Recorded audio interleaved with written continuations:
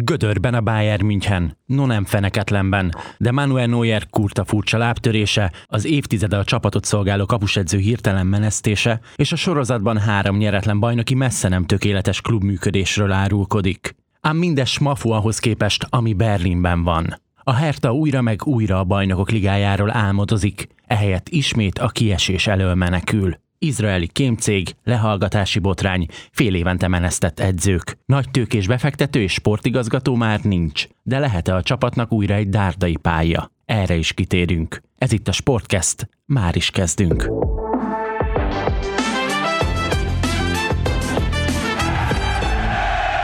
Németország felé vesszük az irányt ebben az epizódban. Köszöntöm a Sportcast hallgatóit, Kocsmár Tóth István vagyok. Méghozzá az idén kissé döcögősen kezdő Bayern München házatáján nézünk szét, akik az előző este megszerezték első 2023-as sikerüket. Egyelőre a német kupában ott fölényesen, hogy meglátjuk, hogy ez segít nekik elindulni, főleg ahogyan a tavasz igazán fontos részéhez érkezünk, 2 hét, vagy már annyi se is rajtol a Bajnokok Ligájának az egyenes kieséses szakasza. A hallgatókat már köszöntöttem, beszélgető társaimat még nem. Molnár Zsolt, a Sport TV szerkesztője, szervusz, illetve Huber Tamás, az Inde Sport rovatának vezetője. Sziasztok! Zsolt, hogy tetszett a tegnapi kupameccs a Mainz ellen? Sziasztok, üdvözlöm a kedves hallgatókat! Végre egy mérkőzés, már az első gól megvolt, utána azon reménykedtünk a barátaimmal és Bayern szurkoló ismerőseimmel, hogy legyen meg az a második gól, mert ez eddig hiányzik volt. Tehát 3-1-1-es mérkőzés után már a második lőtt gólnak úgy tudtunk örülni, mintha megnyertük volna a mérkőzést, de még inkább a mutatott játék volt az, ami kellően fölényes volt ahhoz, hogy egy ilyen kis ébresztő jelleggel végre életjeleket mutatott a csapat, és azért Mainzba nem nyerni járt a Bayern a legutóbbi időszakban, kaptak ki 2-1-re, kaptak ki 3-1-re is idegenben, úgyhogy ez most egy nagyon szép siker volt, és általában a Bayern szokta bizonyítani azt, hogy amikor igazán fontos és tétje van, akkor elő tudják húzni a kalapból, ami valójában bennük van. A liga meccseket meg néha ilyen kiküldjük a cipőt, aztán megpróbáljuk begyűjteni vele a 3 pontot effektussal, próbálják meg letudni. Én eddig ezt éreztem ezen a 3 mérkőzésen, ami a bajnokságból eltelt az idei évben. Kulcsfontosságú kérdés volt például az, hogy Joao Cancelo hogy fog bemutatkozni, rögtön gólpassz, megkönnyebbültetek egyáltalán, mondhatjuk-e azt, hogy ő a Bayern szintjén tényleg mondjuk egy hiányzó láncszem lehet? Hát egy ilyen játékos mindenféleképpen hiányzó láncszem lehet, és tök érdekes, hogy a német sajton pont ma reggel olvastam egy olyan nyilatkozatot, behalacodott a pályára, amikor a Nagelsmann ugye mondta, hogy Benji, hogy passzol, hogy vissza kellene passzolnia, és nem beadnia a labdát. Nagelsmann erre azt válaszolta, hogy tisztában van a játékosai képességeivel, megmondja nekik a taktikát, utasításokat ad, de bíz annyira a saját játékosaiban, hogy azok a jó döntést hozzák meg a pályán. Cancelo tekintetében ez talán még jobban mutatja azt, hogy olyan játékosok alkotják a Bayernt, akiben megbízik az edző, és nyugodtan rájuk lehet bízni bármit a pályán, annak ellenére, hogy éppen mi volt a taktika. Azért ez az utóbbi években talán nem volt ennyire érezhető, és a sajtó által ez talán kifele még mindig nem annyira 100%-ig biztos, de azt gondolom, hogy egy ilyen klasszis játékos, Cancelót nyugodtan mondhatjuk szerintem annak, egyértelműen pozitív a Bayernnek. Annyit azért érdemes elmondani Nagelsmann korábbi munkásságáról, hogy nagyon-nagyon szerette a 3 védős taktikákat. Münchenben viszont ezzel inkább ilyen hibrid megoldásként próbálkozott, nagyon sokszor megtartotta azt a 4-2-3-1-es alapformációt, amit nagyjából Van Gaal óta mindenki alkalmazott a Bayernnél. Most Cancelóval azért megint bővül ez a repertoár, olyan szempontból is, hogy oké, Mazraoui-val például ugyanezt szerették volna megcsinálni, de ő hol sérült volt, hol formán kívül ebben a bőfélében, ami neki Münchenben jutott. Úgy fest, és ugye tegnap este már rögtön ezt láttuk, hogy ez a 3 védős rendszer, ez talán kirángathatja a Bayernt abból a sematikus fociból, ami az első 3 bajnokin mutatkozott még a 4 védős szisztémában. Igen, most úgy néz ki, hogy kellően rugalmas már ahhoz a csapat a hátsó szekciót illetően is, hogy ez működőképessé váljon, viszont szerintem nem annyira a védekezéssel voltak a problémák ezzel a január folyamán sem, hiszen azért meccsenként 1 gól azért benne van a Bundesligában, meg általában is. Inkább a támadójáték volt, ami akadozott, és ezt tudta megerősíteni most úgy Cancelóval az egyik oldalon, és Komannal a másik oldalon. Koman volt, igen. Igen, tehát hogy tud hagyni 3 magabiztos embert, és emiatt több játékossal tud támadni. Egyébként ez a téli átigazolási szezon, ez szerintem hosszú-hosszú évek óta az egyik legjobban sikerült volt abból a szempontból is, hogy nem nagyon láttuk azt az utóbbi években, hogyha sérülések érik a keretet, akkor azt próbálják pótolni a téli átigazolási szezon során, az mindig ilyen kis csöndes Landon Donovanek és egyéb hasonló érkezőkkel, Serdar Taskikkal telik, most viszont azért tényleg Cancelo egy nemzetközi szintet képviselő szélső, több poszton bevethető irányító képessége és ilyen szélső irányító képességei is vannak, amivel Kimichet is ki tudja majd segíteni, és akkor még nem beszéltünk Sommerről, aki meglátásom szerint Neuer után a Bundesliga második legjobb kapusa, és őt is sikerült elhozni ebben az átigazolási szezonban. Tényleg egyedül a 9-es pozíció az, ahol még nem nagyon van olyan Choupo-Moting-féle alternatíva, de azért ott is vannak bevethető játékosok, úgyhogy én szerintem a támadó játékon kellett javítani, és Cancelóval ez abszolút látszott már az első 17-18 perc során is, hogy rendkívül aktív, és végre érkezik egy plusz minőségi szélső a csapatba, aki adott esetben a védekezésben is bőven használható játékos. Ugye Cancelo mellett a másik 2 érkező Daley Blind, akit az Ajax elengedett, fölbontotta a szerződését, ő a rutinján kívül szintén azzal tud segíteni, hogy nagyon sok poszton bevethető, inkább a középpályától hátrébb, illetve Sommer, akit már említettetek. Azért ez is megér egy sztorit. Nekem az jutott eszembe, amikor bejelentették az érkezését, hogy már volt egyszer egy olyan időszak Münchenben, amikor nagyon keresték egy nagy klasszis kapus utódját, aztán a fiatalok nem váltak be, és Hans-Jörg Butt a semmiből rutinguruként átvette az egyes mezt képletesen. Most valahogyan valami hasonlót lehet esetleg felfedezni. Nem tudom, hogy a Bayern szurkolók mennyire számítanak arra, hogy mondjuk ez történik, és ez megint hozzá kell tennünk ezt a Neuer sztorit, amit azért majd még boncolgassunk, hogy azon kívül, hogy Neuernek hullámzó volt a formája az elmúlt években, hát ez a lábtörés, síelés közben, és ki tudja, hogy milyen súlyos, ez az egész ahhoz a profi emberhez, meg ahhoz a képhez, ami Neuerről kialakult az elmúlt 10-15 évben, nem passzol. Szerintem ez tökéletesen mutatja azt, hogy emberek vagyunk, és ők is emberek, és nem robotok. Aki ugye követi Neuert, pontosan tudja, hogy nem egy súlyos sérülése volt már az utóbbi években, illetve a magánéletében is adottak problémák, elvált a feleségétől, ők gyakorlatilag egy ilyen sztárpár voltak Németországban, sokszor kerültek a sajtó keresztüzébe, tehát azért emberként ez sem lehet túl könnyű megemészteni, amikor majdnem minden német lap arról cikkezik, hogy ki az új párod, miért hagytad ott, miért váltok el ennyi év után, mi nem működött, és így tovább, tehát ez egyszerűen nem tud kizárni. Jó, csak közben fél éve meg, bocsánat, ő volt a hős azzal, amikor előállt a története, hogy ugye a bőrrák az arcán, és ez nem nyilvánult meg a teljesítményében, úgy csinálta meg a 2-3 műtétet, hogy közben hétről hétre védett. Ott egy szenzációs sportembernek tűnt, és aztán most hirtelenében... Hát igen, ugye jött egy világbajnokság, tehát ez tök érthető, hogy volt, ahol mondhatjuk azt, hogy leszerepelt a német válogatott, tehát erre nincs jobb szó. El kellett mennie, ahogy ő fogalmazott, ugye kiszellőztetni a fejét, hát sajnos rosszul sikerült a kiszellőztetés, de igazából nem hibázható. Ott igen, lehet azon vitatkozni, hogy biztos, hogy síelni kellett volna menni, biztos, hogy ilyen sebességgel így kellett volna síelni, nem lett volna elegendő, mégis lájtosabb kék pályán lemenni, vagy nem tudom.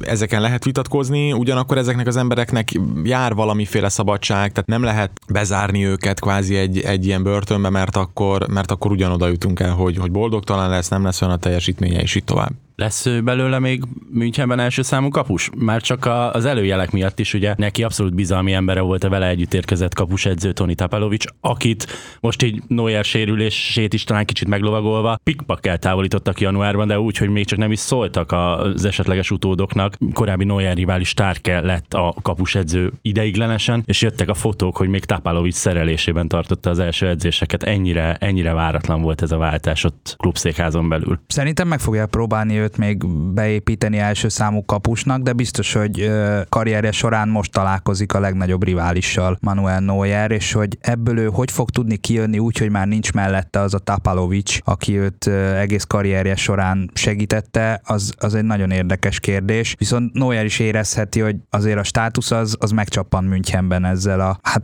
nem mondanám kiágásnak, de szerintem ez valahol úgy működhet egyébként, hogy fiatalabb korban még kikötnek bizonyos tiltott sportokat vagy időtöltéseket a játékosoknak, aztán, hogy telik az idő, és úgymond megszokták, hogy ezeket nem lehet, akkor ezeket szépen kiveszik a szerződésekből, és már nem foglalkoznak vele. Rábízzák, hogy tudja, hogy mi a dolga, mi a feladata, és hát Neuer ezzel most kissé visszaélt, hogy úgy mondjam, és emiatt neki most jelentősen több munkát és befektetést kell majd Münchenben tennie azért, hogy visszaszerezze azt a megingathatatlan státuszt, amiben ő egészen mostanáig volt, és hát tényleg ez, hogy Nagelsmann azonnal kihasználta a lehetőséget, és eltávolította Tapalovicsot. Valószínűleg egyébként nem is Neuerhez meg a sérüléséhez köthető ez az egész, hanem hogy a Bayern Nübelt szerette volna visszahívni Monakóból, ami egyébként számomra egy rendkívül nagy csalódás, hogy nem éreztem benne azt, hogy ő igenis meglátta a lehetőséget, és neki... Olyan nyilatkozatok jelentek meg, hogy minek menjek vissza fél évre, hogy utána megint a padon üljek, nekem jó. Igen, tehát ő egyszerűen abszolút nem mutatta azt a bajor elvárt mentalitást, hogy akkor ő most jön és bebizonyítja fél év alatt, hogy túllépett Neueren, vagy a Bayern is túllépett Neueren, és hogy valószínűleg Tapalovicsnak ebben szerepe volt, hogy ő nem érkezett vissza, és emiatt Nagelsmann kiakadt rá, és emiatt lettek ezek a különféle problémák, és hogy szerintem ezzel is egy ilyen egyenlőséget akartak teremteni a kapusok között, hogy olyan kapusedző érkezik majd az ideiglenes Starke helyére, aki egyelő bánásmódban részesíti majd a kapusokat, és akkor egy egészséges versenyhelyzet alakulhat ki. Szerintem egyébként manapság a fociban már belefér két ilyen szintű kapusnak a megléte, pláne, hogy egyikük 37, másikuk 34 éves. Szerintem ez abszolút javára válhat majd a Bayern Münchennek. Maradva még itt a Neuer témánál egy picit, kíváncsiak a véleményetekre.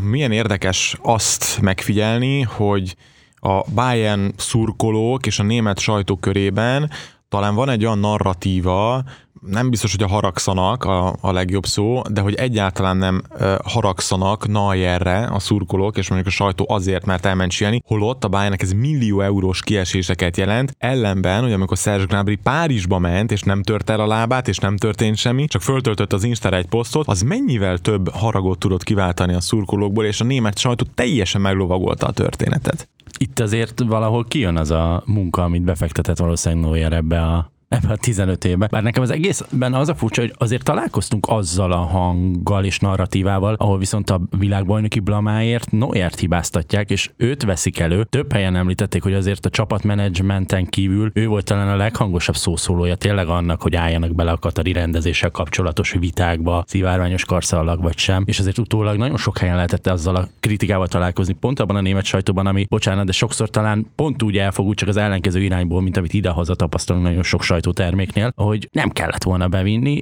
és Neuer volt talán az a pont, aki, hogyha nincs ott, vagy kisebb szerepet kap, és eleve Ter Stegennel számolnak első helyen, akkor nincs a kiesés, vagy a korai búcsú. Nem éreztem igazából ezt a világbajnokság alatt, hogy Neuer ennek különösebb okozója lett volna, de a csapatlégkörben nyilván nem tudunk beleszagolni, meg nem vagyunk ott, de idősödő már a pályafutása végén járó futballistánál alapvetően felmerülnek ilyen szituációk, hogy ők már azért az élet több területén is próbálnak helyezkedni, véleményt formálni, véleményt alkotni, befolyásolni a követőtáborát, vagy a sajtót és a közönséget, és hát Neuer ennek lett úgymond az áldozat, és hát a Goretzkával ketten voltak a fő úttörői ennek a Katar ellenes gondolkodásnak, hát nem jött jól. Tehát az biztos, hogy nyugtalanságot szült a keretben, plusz még ugye volt az a világbajnokságon az a történet, hogy a futballista feleségek gyakorlatilag nyaralásra használták föl azt a pár napot, amit a német válogatottal töltöttek, és hogy inkább egy ilyen laza edzőtábor feeling volt a világbajnokság helyett. Ezek mind nyilván komoly hatása voltak a német válogatottra. Aztán az, hogy a kiesés csalódása okozta azt, hogy Neuer is figyelmetlenebb volt, vagy kevésbé óvatos. Ez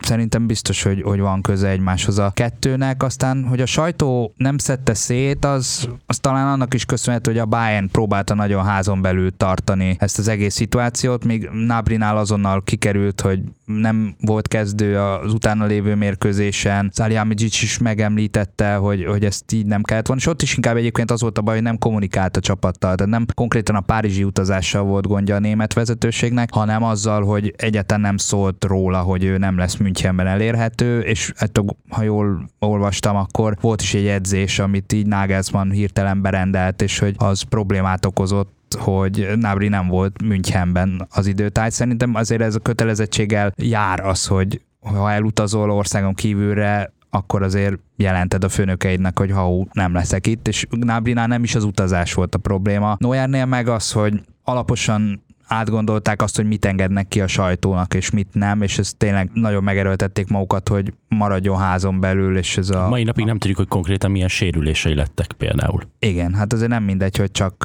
lábszár sérülése van, vagy kettős nyíltörés, síp és szárcsontörés, szárkapocscsontörés, úgyhogy ez egy nagyon érdekes szituáció. Szerintem kezelni fogják, de biztos, hogy van igazság abban, amit a német sajtó lehozott, hogy próbálnak tárgyalni vele, hogy azért valamilyen anyagi ellentételezést azért Neuer is vállaljon a dologból, mert hát ráadásul neki olyan szerződése van, szerintem baromi érdekes, hogy alapvetően 6 hétig kell egy sérült játékosnak a teljes fizetését állni a csapatnak, viszont az ő szerződésében ez 4 hónappá módosult, ami nem tudom, ezek szerint nem volt benne az, hogy sportsérülést szerez, vagy sporton kívülit, mert akkor igen, egyáltalán nem hiányos volt nyilván a megegyezés. Úgy törik el a lábadat, hogy te védesz a pályán, és egy ütközés van, vagy elmentél szórakozni. Nem csak Neueren lovagolva. Szerintetek mennyire volt felesleges elvárás, mondjuk a Bayernnel szemben az, hogy onnan folytassák az idényt, ahol abba hagyták ősszel egy ilyen VB fiaskó után, ahol azért a müncheni kulcsemberekre Hansi Flick végigépített a válogatottban is, és láttuk, hogy ott leszerepelnek lelkileg is, fizikálisan is, azért mélypontra érkeztek.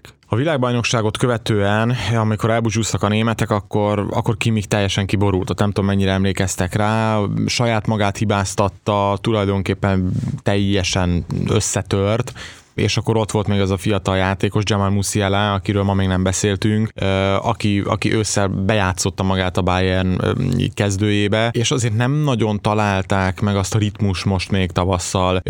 Oké, Kimmichnek volt az a nagy gólja, amivel aztán sikerült pontot menteni a csapatnak a Köln ellen. Most a kupában a Mainz ellen most már Musiala is betalált, tehát úgy tűnik azért, nyilván nem felejtettek el futballozni ezek a srácok, de kellett nekik egy kis idő, hogy visszatérjenek, ebből a közegből kicsit kiszagadva újra a klubfutballra tudjanak koncentrálni, és hogyha ez megvan, és kapnak egy olyan támaszt, akár a segédedzőktől, a vezetőedzőtől, a vezetőségtől, akkor ők biztos meghálálják a bizalmat, és jól fognak teljesíteni a jövőben is. 2 hét, és itt a PSG elleni Bajnokok Ligája párharc első felvonása. Látjátok azt, hogy a 2 szenvedő gigász közül vajon melyik fog kevésbé szenvedni? Egyelőre én most a híreket keresgélem majd, hogy Mbappé sérülése mennyire komoly, ami miatt le kellett cserélni tegnap Azt néztem is, hogy a Bayern szurkolói oldalának ez volt az első. De hogy áll a meccs, persze azt is írogatták a Facebookon, de Mbappé megsérült. Igen, az még egy érdekes kérdés lesz. A szép Mester 3-as, a kihagyott büntető, kihagyott megismételt büntető, és utána még a helyzet. Tehát ez Mbappétól nem ez a megszokott. Ezt még kíváncsian várom, hogy ennek mi lesz a fejleménye, de igazából a 2 teljes csapattal áll ki a 2 együttes, akkor szerintem közel hasonló szintet képviselnek. Ott tényleg az fog dönteni, hogy a napi forma alapján épp kinek van kellemesebb estéje, és ki tud jobban ráhangolódni a párharcra. Szerintem ez a BL konkrét csúcsmérkőzése idén, úgyhogy én nagyon-nagyon várom azt az összecsapást. Bizakodó vagyok, ilyen 51-49-el tudnám jellemezni a párharcot. Az talán egy kis előny, hogy Münchenben lesz a visszavágó, de el lehet jönni azért Párizsból olyan hátránnyal is, hogy a müncheni meccs az már nagyon nehéznek ígérkezik. Meglátjuk. Cancelót is addig be kell építeni egy kicsit még jobban, ki kell találni, hogy 3 védő, 2 védő, hogy fogod meg Neymart, hogy fogod meg a csatár 3-asukat. Most a PSG-nél is ugye kisebb csalódás, hogy próbáltak volna még igazolni játékos, de a Chelsea papírmunkájának köszönhetően Ziyech végül nem kötött ki Párizsban, tehát ott is vannak azért problémák, ők is szerettek volna erősíteni, nekik sem úgy megy mostansága, hogy ezt elvárják maguktól, de szerintem februárra 14-ére mindenki a legjobb formáját fogja mutatni a Bajnokok Ligájában, mert ott mindig más mentalitással és mindig más hozzáállással szerepelnek az egyébként bajnokságban akár bukdácsoló sztárcsapatok is. Egy dolog jutott most itt eszembe, hogy itt a Zsolti mondta, hogy ha olyan hátrányt szedünk össze, azt nem biztos, hogy lehet már dolgozni Münchenben. Igen, tehát hogyha mondjuk 4-0-ra ez a Bayern München kikapna most Párizsban, akkor én nem látom azt most magam előtt, hogy 6-1-re, mint anna Barcelona, vissza tudna vágni és tovább tudna jutni. Spori kérdése mondjuk. Nagyon nehéz párharc lesz. Azt szerintem biztosan kulcs lesz, hogy Messi mennyire tud felszabadultan futballozni. Mert a francia bajnokság ott azt szerintem egy más tészta, tehát hogy nyilván Messi nem azért ment a PSG-be, mert annyira meg akarta volna nyerni a francia bajnokságot. Itt nyilván egyértelmű cél megnyerni a Bajnokok Ligáját, és ezekre a meccsekre szerintem most Messinek van egy olyan lelki világa, meg tudott nyugodni, ugye nyilatkozta is, hogy karrierje vége felé tudta, hogy meg fogja nyerni egyszer a világbajnokságot, ez most megvan. Cristiano Ronaldo úgy tűnik, hogy már többé nem betétás a Bajnokok Ligájában, bár ugye ki tudja, mit hoz még a jövő. És ha Messi felszabadult, akkor ő azért nagyon jól tud futballozni. Itt valóban, amit a Zsolt is mondott, napi forma, ez fog dönteni. De épp, hogy nem lehet lazább szerinted Messinek a hozzáállása egy megelégedett világbajnoki cím után? Szerintem nem. Tehát ő szerintem nem fog felesleges cseleket vállalni, nem fog nagyképűsködni a pályán, hanem úgy fog felszabadultabban játszani, ami szerintem neki és a csapatnak is segíteni fog. Picit még a Bundesligánál maradva, válság az a Bayern szintjén, amikor féltávon túl egy meccsel 1 pont csupán az előny? Mert nekem azért eszembe jut olyan 2-3 éve volt talán, hogy a Dortmund ilyenkor 4-5 ponttal vezetett, aztán a végén pont ennyivel le is maradt. 9 pont előnye volt 9? A Dortmundnak egy az időszakban, igen, és azt még egy Niko Kovács edzette Bayernnel sikerült megfordítani, amit szerintem konkrétan Dortmundban sem hittek el, de még Münchenben is nehezen. Nem, abszolút nem nevezném ezt válságnak, azért az előny megvan, saját kezében van a csapatnak a jövője, ilyen szempontból nem kell más bukdácsolására várni, hanem elég csak idézőjelben a saját mérkőzéseket megnyerni. Abszolút még minden fronton esélyes a csapat. Most nyilván a német kupa sorsolás az még majd vár a csapatra jövő héten, de az is csak áprilisban lesz, addigra eldől a Bajnokok Ligája egy fontos kérdése is, úgyhogy válságnak semmiképpen nem nevezném, egy kisebb hullámvölgy, ami tényleg a világbajnokság meg a hosszú kihagyásnak a hozadéka, és hát nyilván egy ilyen csalódást az szerintem csak mérkőzésekkel és győztes mérkőzésekkel lehet felettetni, hát ezt az első 3 meccsen nem sikerült, az még talán egy kicsit mélyítetett rajta, de tegnap olyat robbant a csapat ebből a szempontból, hogy talán ez lehet az első löket, de hát majd épp Niko Kovács Wolfsburgjával találkozik hétvégén a Bayern, ott azért sok minden eldőlhet. Majd pláne, hogy Niko Kovács odaszúrt egy kicsit a Bayernnek, és az Unión Berlin elleni mérkőzéset közölte, hogy hát Berlinben nehezebb játszani, mint Münchenben, úgyhogy szerintem felpaprikázta Kimmikéket is a volt edzőjük nyilatkozata. Amellett, hogy azért a német labdarúgáshoz nagyon értetek, ugye a többes szám első személyben használt néhány igétek, az elárulta, hogy azért feketeöves Bayern szurkolók is vagytok. Hát kérdezd meg a Zsoltit, mennyiért vásárolta ki novemberben ezt a pulóvert.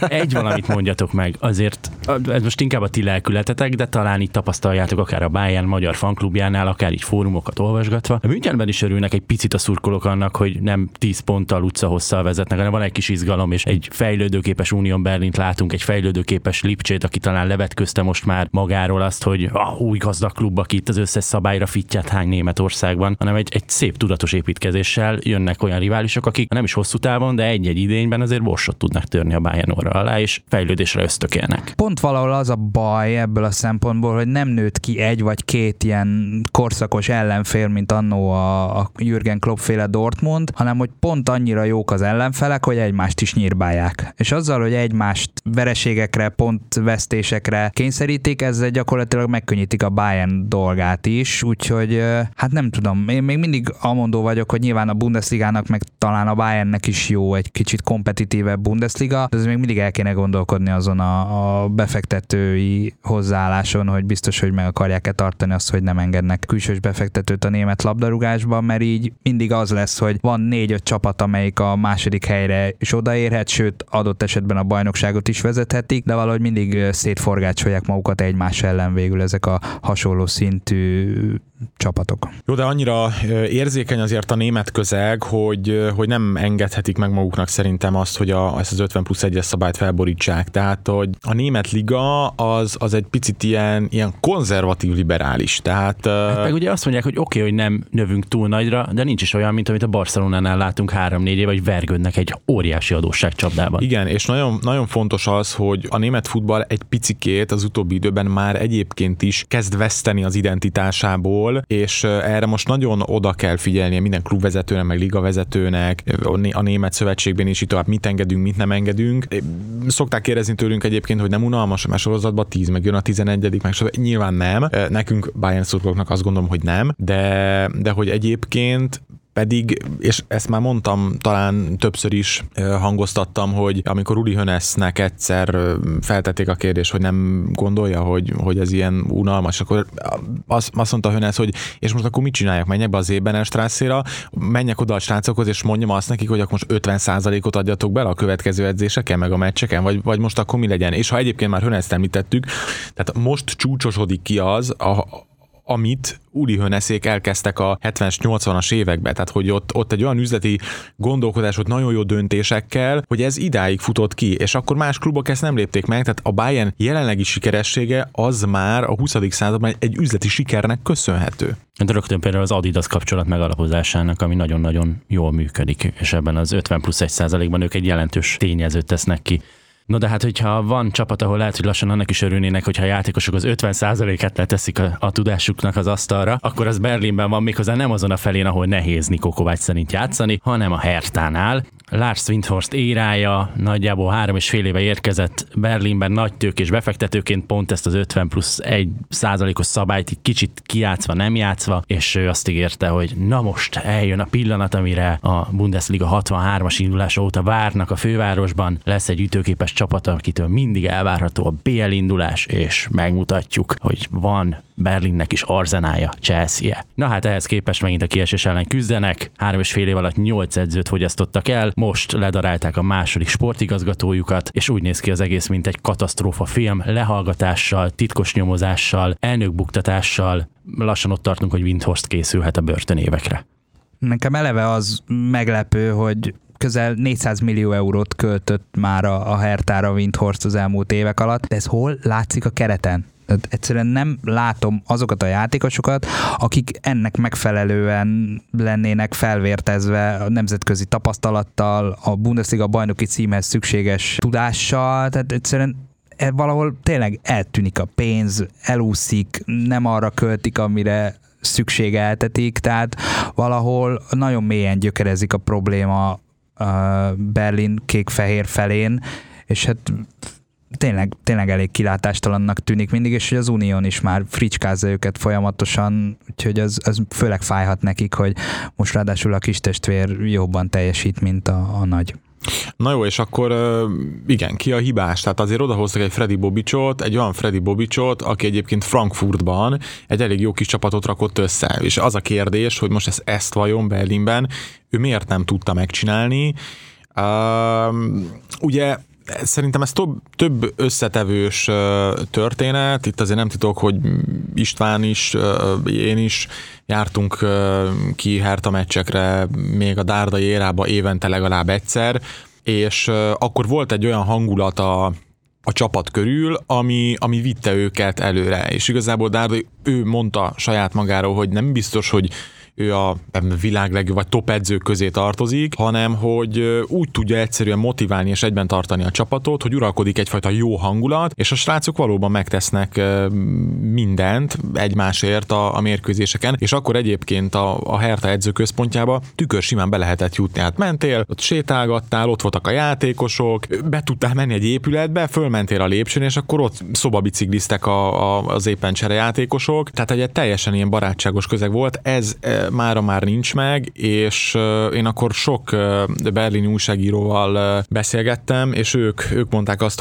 hogy amikor már Dárdainak el kellett jönnie, az ugye első érája végén, meg a második érája végén, akkor tulajdonképpen az volt a probléma, klikkek alakultak ki a csapaton belül, voltak németül nem beszélő játékosok, voltak német játékosok, voltak, akik ezt szerették volna, ilyen taktikát, olyan taktikát, és így tovább, és egyszerűen nem volt egy olyan karakán edző, vagy vezetőség, amely kordában tudta volna tartani ezeket az indulatokat. És ha ez nincs meg, akkor teljesen széthullik a csapatot, teljesen mindegy, hogy most a piaci értéke mennyi. De egyébként ez egy egészen katasztrofális mutató, hogy hova lett a pénz. 39 játékost igazoltak 7 átigazolási ablak alatt. Nagyjából 60 millió eurós mínusz termeltek, de mondjuk ebben nagyon hálásak lehetnek az Atletico Madridnak, hogy Kunyhát elvitték onnan, bőven ára fölött, tehát hogy valószínűleg a Simeone-éra legrosszabb befektetése. Joao Félixben most csak azért nem menjünk bele, mert benne még mindig van egy igen igen komoly potenciál, ami egy új edzővel mondjuk jövőre kijöhet Madridban. Elképesztő, hogy aki oda ment egyáltalán ígéretként, Pionteket mondhatnánk, hiszen neki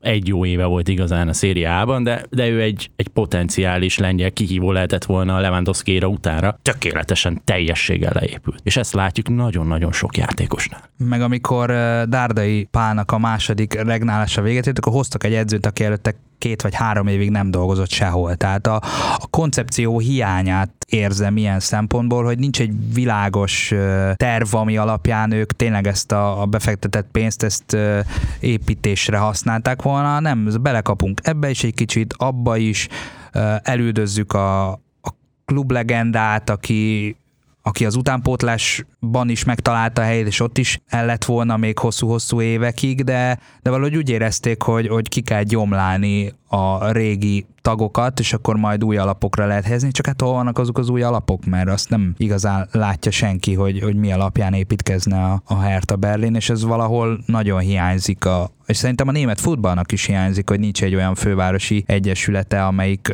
hosszú távon alappillére lehetne a Bundesligának, sőt lehet, hogy jövőre a Bundesliga másodosztályában fogja majd megmutatni azt, hogy vissza tudnak-e jutni, mint a Schalke, vagy maradnak ők lesznek a kis testvérei az Unionnak.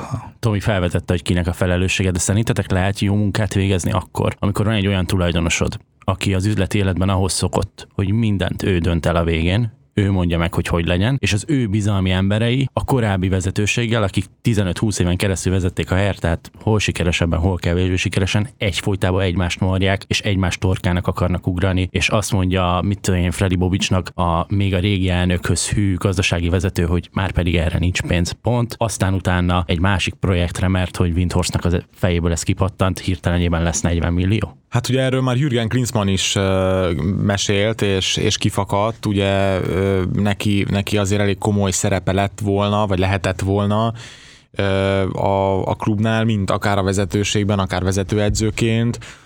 Ő teljesen kifakadt, és pont ezeken a dolgokon, amiket említettél, hogy ő azt hitte, hogy sokkal nagyobb rend lesz a vezetőségben, a menedzsmentben, de már akkor, amikor ő aztán végleg távozott a klubtól, akkor ő is kifakadt, és azt mondta, hogy itt minden szét van hullva, darabjaira van esve a klub, és hogy ezt így nem lehet csinálni. Klinsmann én is akartam említeni, hogy kirakat ember lett volna, de aztán akkor a Rómhalmazba érkezett, hogy villámgyorsan meggondolta magát, és talán egy hónapot se volt ott, nagyon kevés ideig volt a része. Tehát tényleg Windhorstnak akkor egy olyan embert kellene keresni, aki... Hát ő már nem fog egyébként keresni, tudjuk. Igen, tehát, a tagság lényegben kizárta, és azt mondta, hogy nem szólsz bele semmiben, nem szólhatsz bele, eltiltottunk mindentől, de a pénzedet egyelőre nem tudjuk visszaadni, úgyhogy szép csendes társként maradj már itt. Igen, na hát eleve ez a fejetlenség, szerintem nincs igazi döntéshozó a klubnál, aki irányt szabna, hanem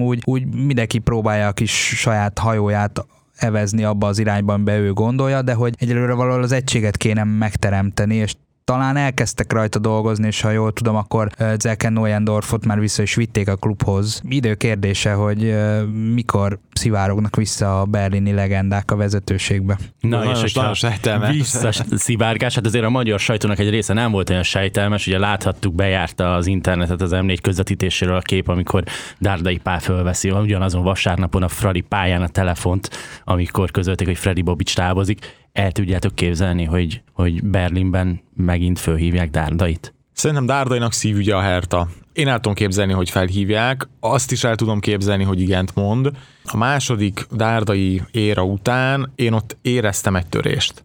A klub részéről is, Pali részéről is, és akkor éreztem talán igazán azt, hogy Dárdai és a Hertha az nem egy ilyen örök szerelem. Tehát, hogyha megkeresni akár egy másik csapat Palit, akkor elgondolkozna egy ajánlaton, igent is tudna mondani, akár ugye azt hiszem, hogy a Wolfsburgtól hívták őt korábban még évekkel ezelőtt, ugye nem is kellett volna nagyon messze utaznia, mert Wolfsburg elég közel van Berlinhez, akkor arra nemet mondott. Jó, kérdés, hogy mennyiben dolgoznak még, vagy mennyiben vannak még tüskék Dárdaiban. Ezek a tüskék ott lesznek-e még, hogyha a vezetőség átalakul egy picit. Az is kérdés, hogy ki hívja föl egyébként Palit, szerintem ez nagyon fontos, de én abszolút látok arra esélyt, hogy visszatérjen a kispadra. Nem tartom kizártnak.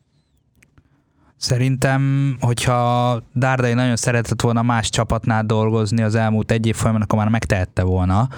Viszont mivel ő is látta szerintem ezt a káoszos állapotot Berlinben, ezért ő simán játszhatott, vagy játszhat kivárásra, de tényleg kérdés az, hogy ki fogja végül majd őt fölírni. Én még azt is el tudom képzelni, hogy akár nem is feltétlen edzői pozícióba keresik majd meg, hanem esetleg valami magasabb posztot kap majd, ami akár ilyen összekötő szerep az edzői stáb és a vezetőség között, és így, hogy talán Windhorst már nincs benne effektíve az irányításba, az szerintem azért megkönnyíti a szituációt, mert biztos, hogy hogy Bobic is távozott, aki a határozatlan idejű szerződését megszüntette, ezek biztos, hogy mind afelé mutatnak, hogy lesz puhatolózó tárgyalás a két fél között, aztán, hogy kisimulnak-e az ellentétek, vagy egyáltalán azoknak az embereknek az eltűnésével, akikkel az ellentétek voltak, azok alapvetően kapásból megoldják a problémákat, tehát az még kicsit várni kell erre, hogy ez kiderüljön, de szerintem időkérdés, és Dárdai Pál újra Hertával egy lapon lesz említhető. Az lesz a kérdés, hogy egy hanyadosztályi klubhoz érkezik. Eddig is tűzoltani hívták időnként, úgyhogy ez most is. Csak lehet, hogy most nagyobb lesz egy kicsit a tűz. Na jó, de igen, de ez nem nincs, szerintetek valami ilyesmi az emberben, hogy csak akkor hívnak föl, ha baj van? Tehát, hogy jó, persze, ott jól ment, meg ott évekig volt edző, meg Európa Liga, és így tovább, de hogy nem gondoljátok azt, hogy azt mondaná, hogy na, én többre vagyok hivatott annál, hogy állandóan megmentsek valakit? Hát itt ugye a szerelem a kérdés. Ez egészen egyértelműnek tűnik. Azért Dárdai karrierje nem egy tipikusan menedzselt edzői karrier. Ilyet azért oda soroljuk, nem soroljuk, a Hertha azért az európai toplabdarúgás kapujában van, talán így jó fogalmazni. Ilyet te nem láttál szerintem Spanyolországban, de még csak Németországban sem, hogy van egy vezetőedződ, akinek megköszönik a munkát, és ő azt mondja, hogy jó, de akkor én nem mennék el, hanem akkor maradnék az U16-nál, meg az U17-nél, és foglalkoznék tovább, mert amúgy én tényleg szeretem ezt a klubot, szeretem valószínűleg azért az életemet, amit Berlin tud biztosítani. Ez egy nagyon furcsa hozzáállás, amivel nem találkozol a futballban. Nem, és szerintem pont Dárdainak még valamelyest hízeleg is szerintem, hogy mindig felé fordulnak, hogyha segítségre szorul a szeretett klubja, és ez valahol, hogyha találkozik azzal, hogy tudnak neki olyan munkafeltételeket teremteni, mert ő azt mondta, hogy ő a bizalmat és az őszintességet keresi egy munkakapcsolatban, akkor ezek viszonylag könnyen és hamar elsimítható problémák lesznek a részéről is, úgyhogy igen, tényleg, ha nem időben reagálnak, akkor még akár tényleg egy ilyen másodosztályú projekt is lehet belőle, de Dárdai szerintem akár azt is szíves örömest venné, és neki aztán teljesen mindegy, hogy milyen feladatot kap a Hertánál, hogyha olyan a közösség, meg olyan a vezetői hangulat, akkor ő bármilyen feladatot el fog vállalni ott. Tényleg kb. Az a kérdés, hogy utána, hogy eloltod azt a tüzet, nem csesznek el azért, hogy hát az a cső az állhatott volna nagyobb íbe, szebben is festhetett volna, ahogyan a víz elnyomja a lángokat. Köszönöm, srácok, hogy eljöttetek és beszélgethettünk egy kicsit a német labdarúgásról. Ez volt az Index Sportcast heti epizódja. Molnár Zsolttal, a Sport TV szerkesztőjével, Huber Tamással, az Index Sport vezetőjével, illetve Kocsmár Tóth Istvánnal. Tartsanak velünk, tartsatok velünk legközelebb is.